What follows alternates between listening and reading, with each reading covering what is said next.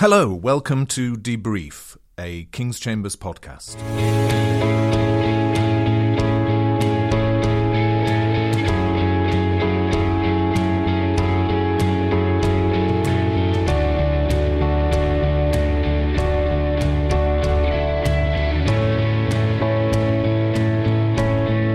My name is Nigel Poole. The Debrief podcast aims to provide an analysis of important developments in the field of clinical negligence and healthcare law. We hope that it will be of use and interest to lawyers and non-lawyers alike. This is episode 2. We are recording on the 13th of November 2018, and today we're going to discuss cases on consent after Montgomery, focusing on judgments in the last year or two. There will be a fact sheet to accompany this podcast, and details of how to obtain it will be given at the end. I'm delighted to be joined by two colleagues from King's Chambers, both specialists in clinical negligence and personal injury litigation, Helen Mulholland and Richard Borrett. The cases we're going to look at all concern the giving of advice and information to patients and the obtaining of consent to treatment. When it comes to the delivery of treatment itself, the courts apply the Bolam test, named after the case of Bolam and Friern Hospital Management Committee from the 1950s. A doctor is not negligent if they act in accordance with a practice that would be considered proper by a responsible body of professional opinion, even if other professionals in the field would have acted differently. As it happens, the case of Bolam concerned not only allegations of negligent administration of treatment, but also alleged failures to obtain informed consent to the treatment. But since the 1950s, in cases like Sidaway, Pierce and Chester and Afshar, the courts have moved away from applying the Bolam test to the issue of consent, and rather than allowing the profession to set the standard of what information should be given to a patient, the courts have increasingly emphasised the preeminence of patient autonomy. Then, in 2015, the Supreme Court had the opportunity to look once again at the correct approach that should be taken to consent and advice cases in clinical negligence, in the case of Montgomery and Lanarkshire. Helen, can you tell us briefly about the facts of Montgomery? Of course. In 1999, Mrs. Montgomery was expecting her first baby. In terms of physical characteristics, she was a woman of small stature. She was just over 5 feet, and she was an insulin-dependent diabetic. And that is and was significant because women with diabetes will often have babies who are bigger, and there can be a particular concentration of weight around the shoulders. In terms of Mrs. Montgomery, the court described her as a highly intelligent woman. She had a degree in molecular biology. The issue concerning the weight of the baby and the size of the baby, and indeed her small stature, was significant because there is a condition, a situation, which can arise in labour called shoulder dystocia, where the baby becomes stuck and the shoulders are not able to progress on vaginal delivery. That's an obstetric emergency because if unresolved, it can result in serious damage to the arm, and in particular to the brachial plexus, and it can also result in brain damage as the baby is deprived of oxygen. And it's a matter of concern for all women, but particularly for those who are expecting large babies. Now, Mrs. Montgomery was told that she was expecting a large baby, but she was not told of the risk of shoulder dystocia or of the resultant risks, very serious risks, to mother and baby should that arise. And she said that if she had, and if she'd been given that information, she would have elected to have a caesarean section. Now, the expert evidence in the Court of Session, it was a Scots case, was that a reasonable and responsible body of obstetricians would not have mentioned shoulder dystocia to her. The experts agreed that there was indeed a 9 to 10% risk of shoulder dystocia in diabetic mothers. And it was that expert evidence, the court concluded, that meant that the claimant could not succeed in her case. And the court also, as it happens, made some very questionable factual findings, but we can leave those to one side. But ultimately, that is the reason why her case failed at first instance. And what did the Supreme Court hold about the test that should be applied? Well, the Supreme Court undertook a very detailed analysis not only of Mrs. Montgomery's case, but also of the state of the law on consent at that time. And interestingly and importantly, the GMC, the General Medical Council, was an intervener in the appeal. And the Supreme Court referred to the GMC guidance on consent, which was in place at the time, which quite honestly was at odds with the state of the law. That's set out at paragraph 77 of the Supreme Court judgment. The Supreme Court concluded that the doctor-patient relationship had really evolved and changed significantly, and that the days of the paternalistic approach, doctor knows best, had or ought to have disappeared. And the paternalistic element was very present in the Montgomery case. The claimant's treating obstetrician in that case had said in her evidence, well, if I told her about shoulder dystocia, she would have wanted a caesarean, as would all diabetic ladies in that position. And that, in a sense, is exactly the point and exactly why the law needed to evolve, in my humble opinion. The Supreme Court considered Sidaway and said Sidaway was not just an endorsement of Bolam. And in fact, the seed for change was very much sown in some of the speeches in that House of Lords case. And the Supreme Court said it shouldn't just be the pushy patient, perhaps someone like me, who gets the information that they want by asking and questioning. And it shouldn't be questions that prompt the information being forthcoming from the clinician. And in fact, the Supreme Court said that the less informed person actually needs more information from the doctor. Crucially, the Supreme Court referred to a test of materiality. And it set it out in this way. It said whether in the circumstances of a particular case, a reasonable person in the patient's position would be likely to attach significance to the risk.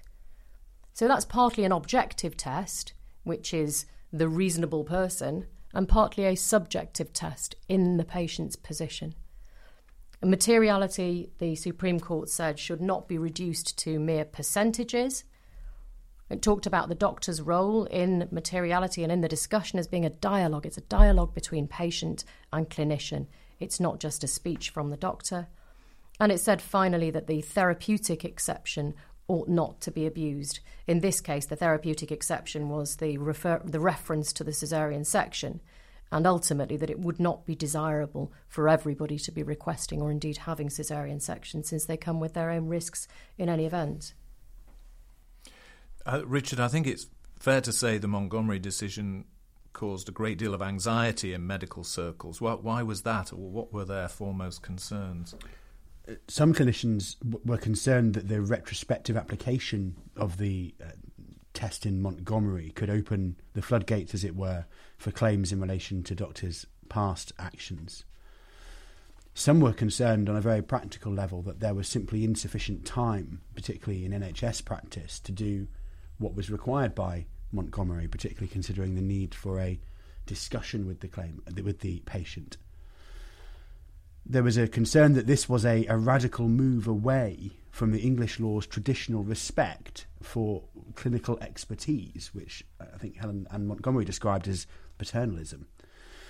But some did argue, as Helen has already noted, that the standard imposed merely reflected good practice that had already been part of GMC guidance since at least 2008.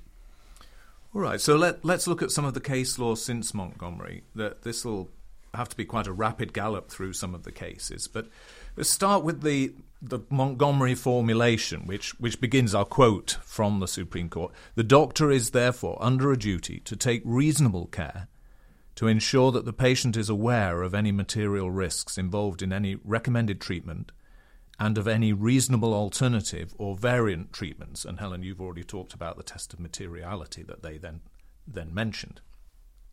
So it begins with an assertion that a doctor has a duty to take reasonable care to ensure the patient is aware of material risks.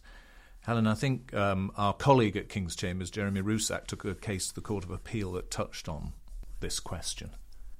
Yes, indeed he did. It's the case of Worrell and Antoniadou.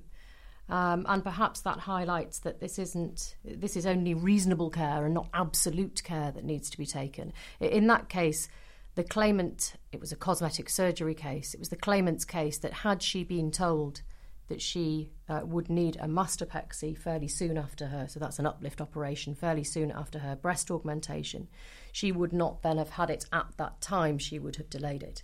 And she said that she had been told, oh, you won't need a mastopexy for 5 to 10 years. Actually, the expert said if that evidence had been given, if that information had been given, there would have been negligence.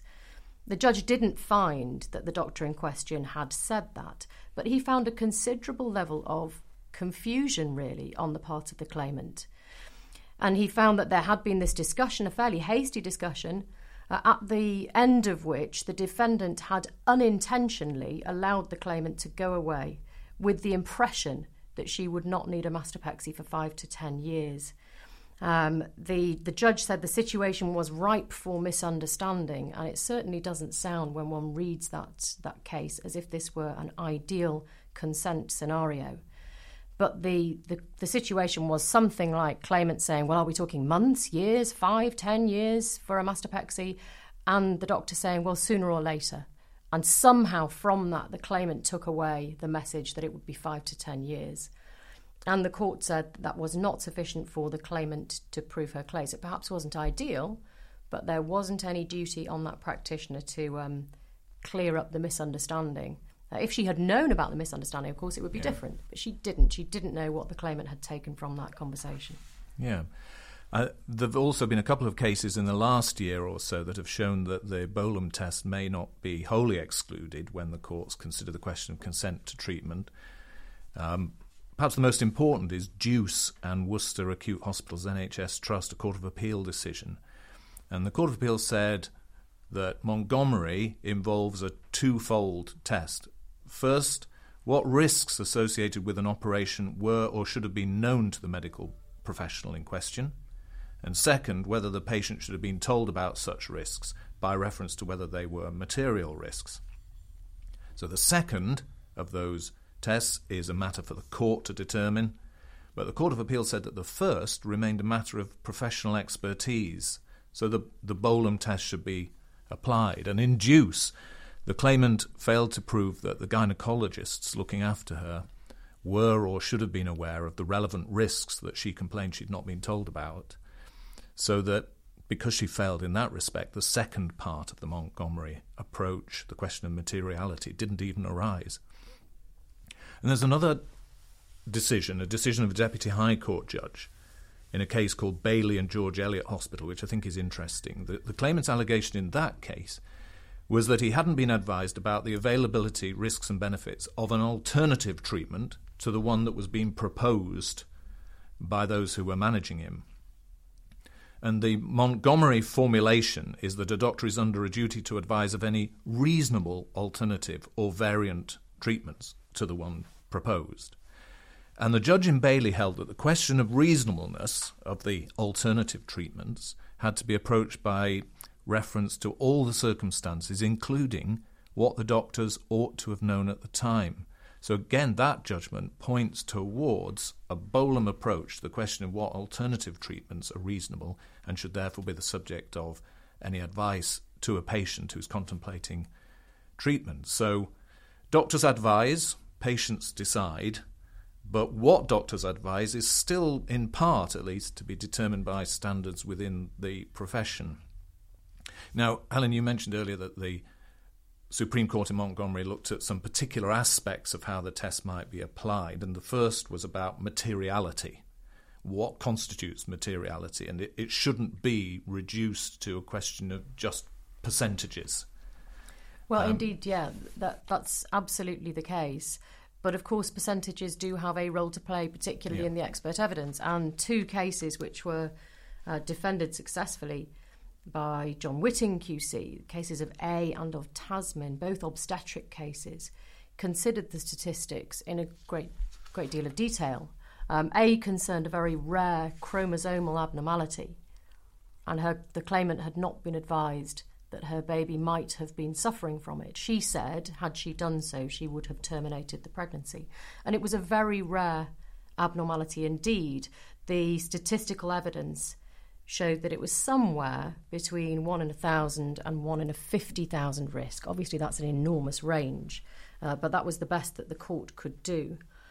And the Court of Appeal said, well, there's no duty to advise on such a risk. In actual fact, they went on to say the claimant would not have attached significance to it anyway because it was such a small risk. And in fact, as it happened, they went on to consider whether or not she would have had a termination and found that actually she wouldn't. But what they said was that there was no need to warn about risks which are theoretical and not material. So although percentage risks aren't perhaps the be-all and end-all, they are significant. And again, in the case of Tasman, again, another obstetric case, and again, John Whitting QC, and again, 1 in 1,000. And what the Court of Appeal again said was that relevant risk was so low as to be below that threshold. Interestingly, in another 1 in 1,000 case, which is the case of Hassel, which is actually a case concerning a cervical discectomy. It was a neurosurgery case, a spinal surgery case. In that case, there was also a 1 in 1,000 risk, but that was a risk of absolute paralysis, which came to pass, as it can in neurosurgery.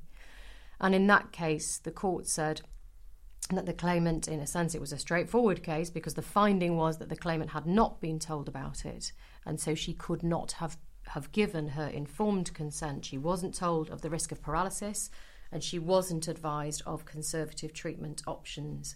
And she was advised of cord damage, but in those terms and only on the day of surgery. And the court said that that's not sufficient. So, again, an interesting wrinkle in that case, if you like, is that the judge couldn't find the causation of the injury, the cause of the paralysis. But because of those findings on consent, the claimant succeeded. And that's really...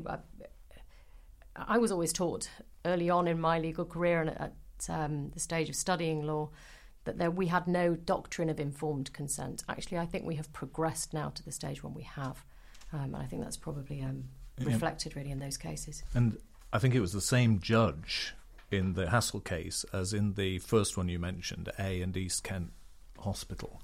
Yes. So interesting. But it I suppose shows that you cannot just reduce it to percentages, but as you say, that doesn't mean percentage risk or the extent of the risk is wholly irrelevant. It clearly is relevant. A second point Supreme Court made in Montgomery was about the importance of doctor-patient dialogue, Richard.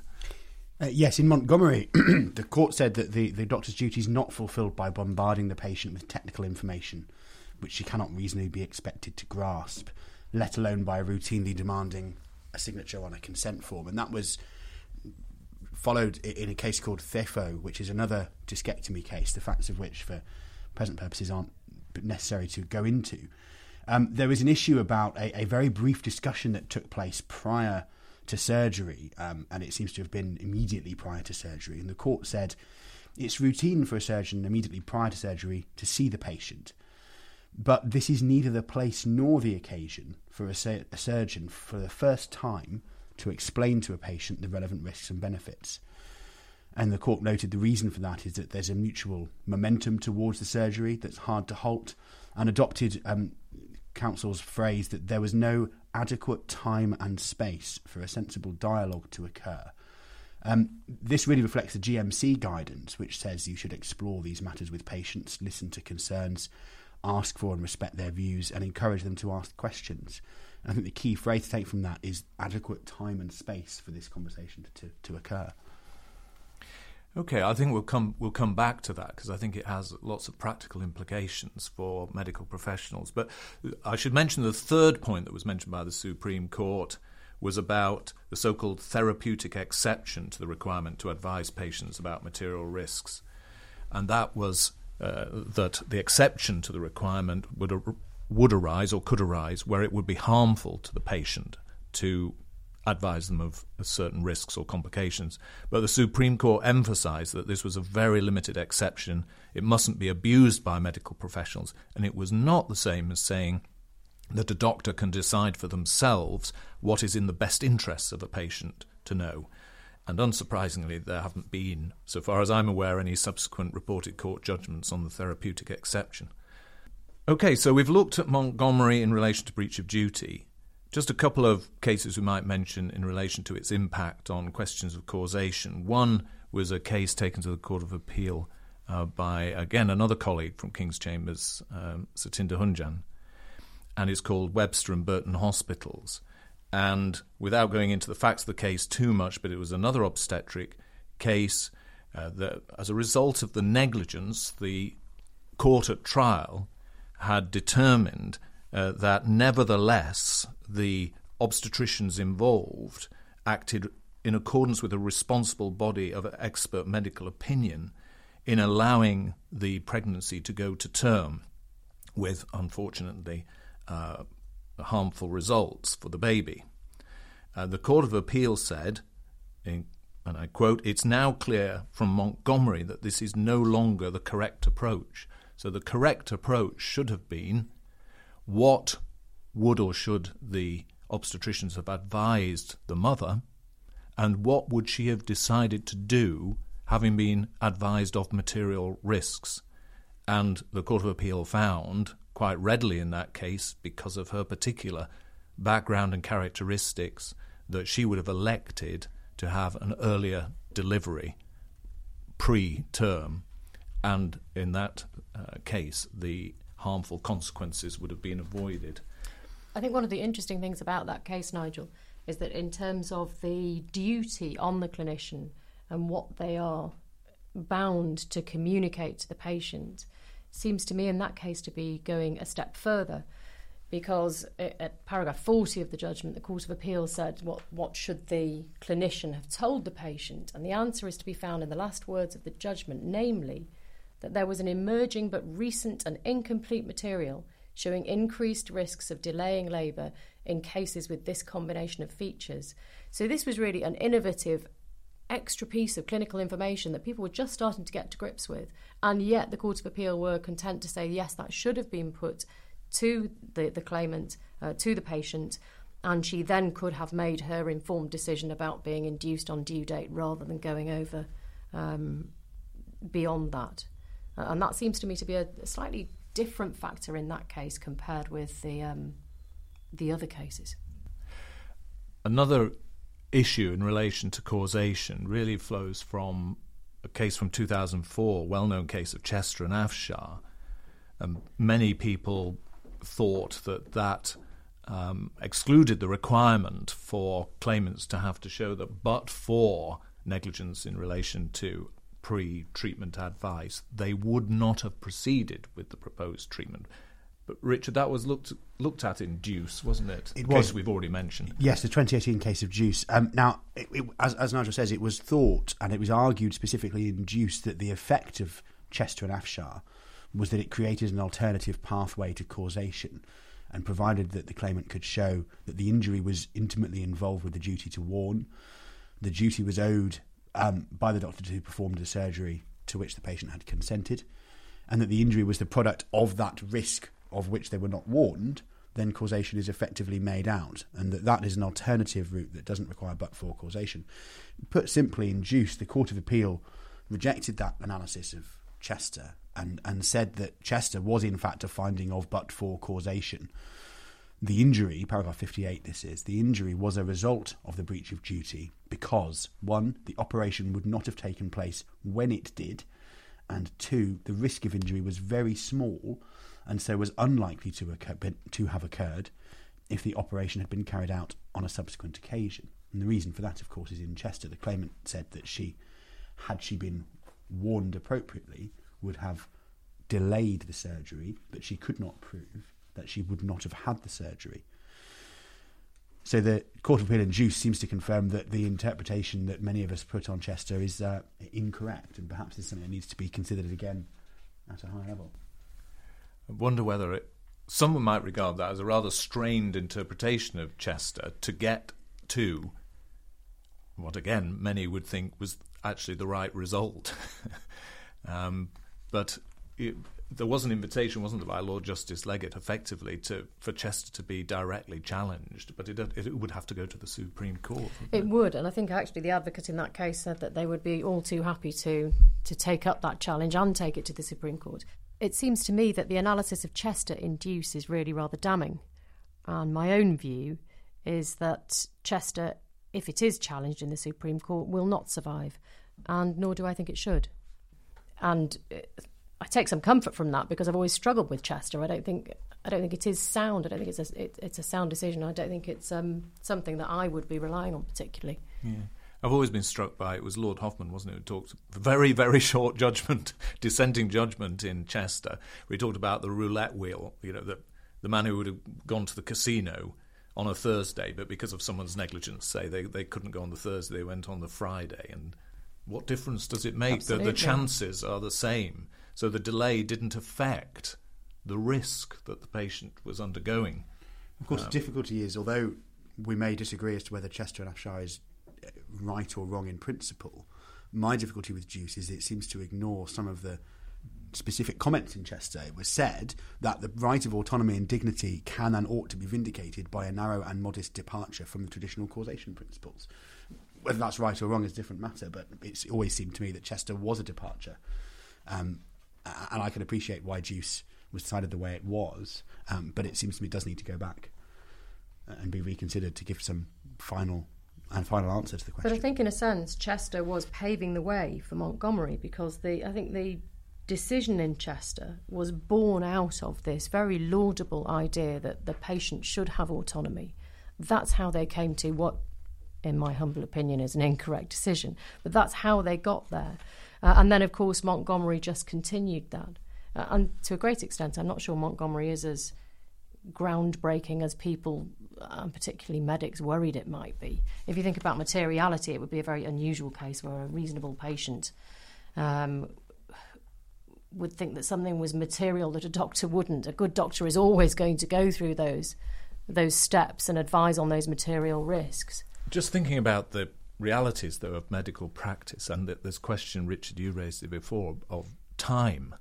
So, what if you allocated a 10-minute outpatient appointment, is there time for advice to be given about the material risks of the proposed procedure and all reasonable alternatives? And, of course, for a discussion to take place. It's not simply a question of the doctor spending 10 minutes explaining, and there might be 2 or 3 surgical options, each of which have their own risks and benefits. That could take 10 minutes. And then it could be very time-consuming indeed. And, in fact, in the Antoniadou case, the court said that the experts looked at a time of, I think, an hour and a quarter in one case and half an hour in the other case. And that was a private cosmetic surgery. Well, and maybe that's why. But again, my own feeling is that consent is a process. So, and from what you see in good clinicians, they don't take a 10-minute appointment to do it. They will sow the seed perhaps on the first occasion that surgery is raised, and then there'll be leaflets, and then on another occasion there'll be a further discussion. So that it is a process, and the patient's then got time to think about it and go away and come back and ask questions. How useful is the standard consent form that patients are asked to sign as they're about to be wheeled into theatre? Very little, I would suggest, particularly given what it says in THEFO. It may be evidence that a conversation's taken place, but if it's taking place at the point that the consent form is signed, i.e. in the anaesthetic room, it's probably too late. Yeah. And those standard consent forms just sort of list, don't they, hematoma, infection, scarring, or whatever the particular possible complications would be. They don't normally list alternatives for a start, yes, which is very important. Yeah. And they don't evidence a discussion. No. So they're only really useful in litigation as some evidence that there was a discussion about risks, but don't go beyond that. It can be useful in terms of dates very often because they're signed and dated, so it can tend to show that something took place on that particular date. But even the forms which are filled out by clinicians don't seem to me to be terribly helpful because they tend to be very standard in terms of what they say. The other problem, of course, is who consents in a busy NHS. It's not necessarily going to be the treating surgeon. Very often, I don't know about you, but I very often see consent forms and it's some very much more junior doctor who has apparently taken consent and has signed it, and that's unsatisfactory to my mind, that it should be somebody either completely different or particularly junior who's doing that. So there have been a number of decided cases on consent in the aftermath of Montgomery. Those cases will have reached trial show that patient autonomy does reign, but that the courts will still take into account standards set by the profession in relation to a doctor's knowledge about risks and in relation to alternative treatments. The judgments seem to reflect standards of good medical practice, as Richard has mentioned. There hasn't been perhaps a glut of cases before the courts, and the more extreme fears that Montgomery would wreak havoc have so far proved groundless. Well, thank you to Helen and Richard. My name is Nigel Poole, and that was our debrief on consent after Montgomery. If you would like our fact sheet with details of some of the cases we have referred to, then please email podcasts@kingschambers.com. And do look out for information about future debrief podcasts on our website, www.kingschambers.com. Thank you and goodbye.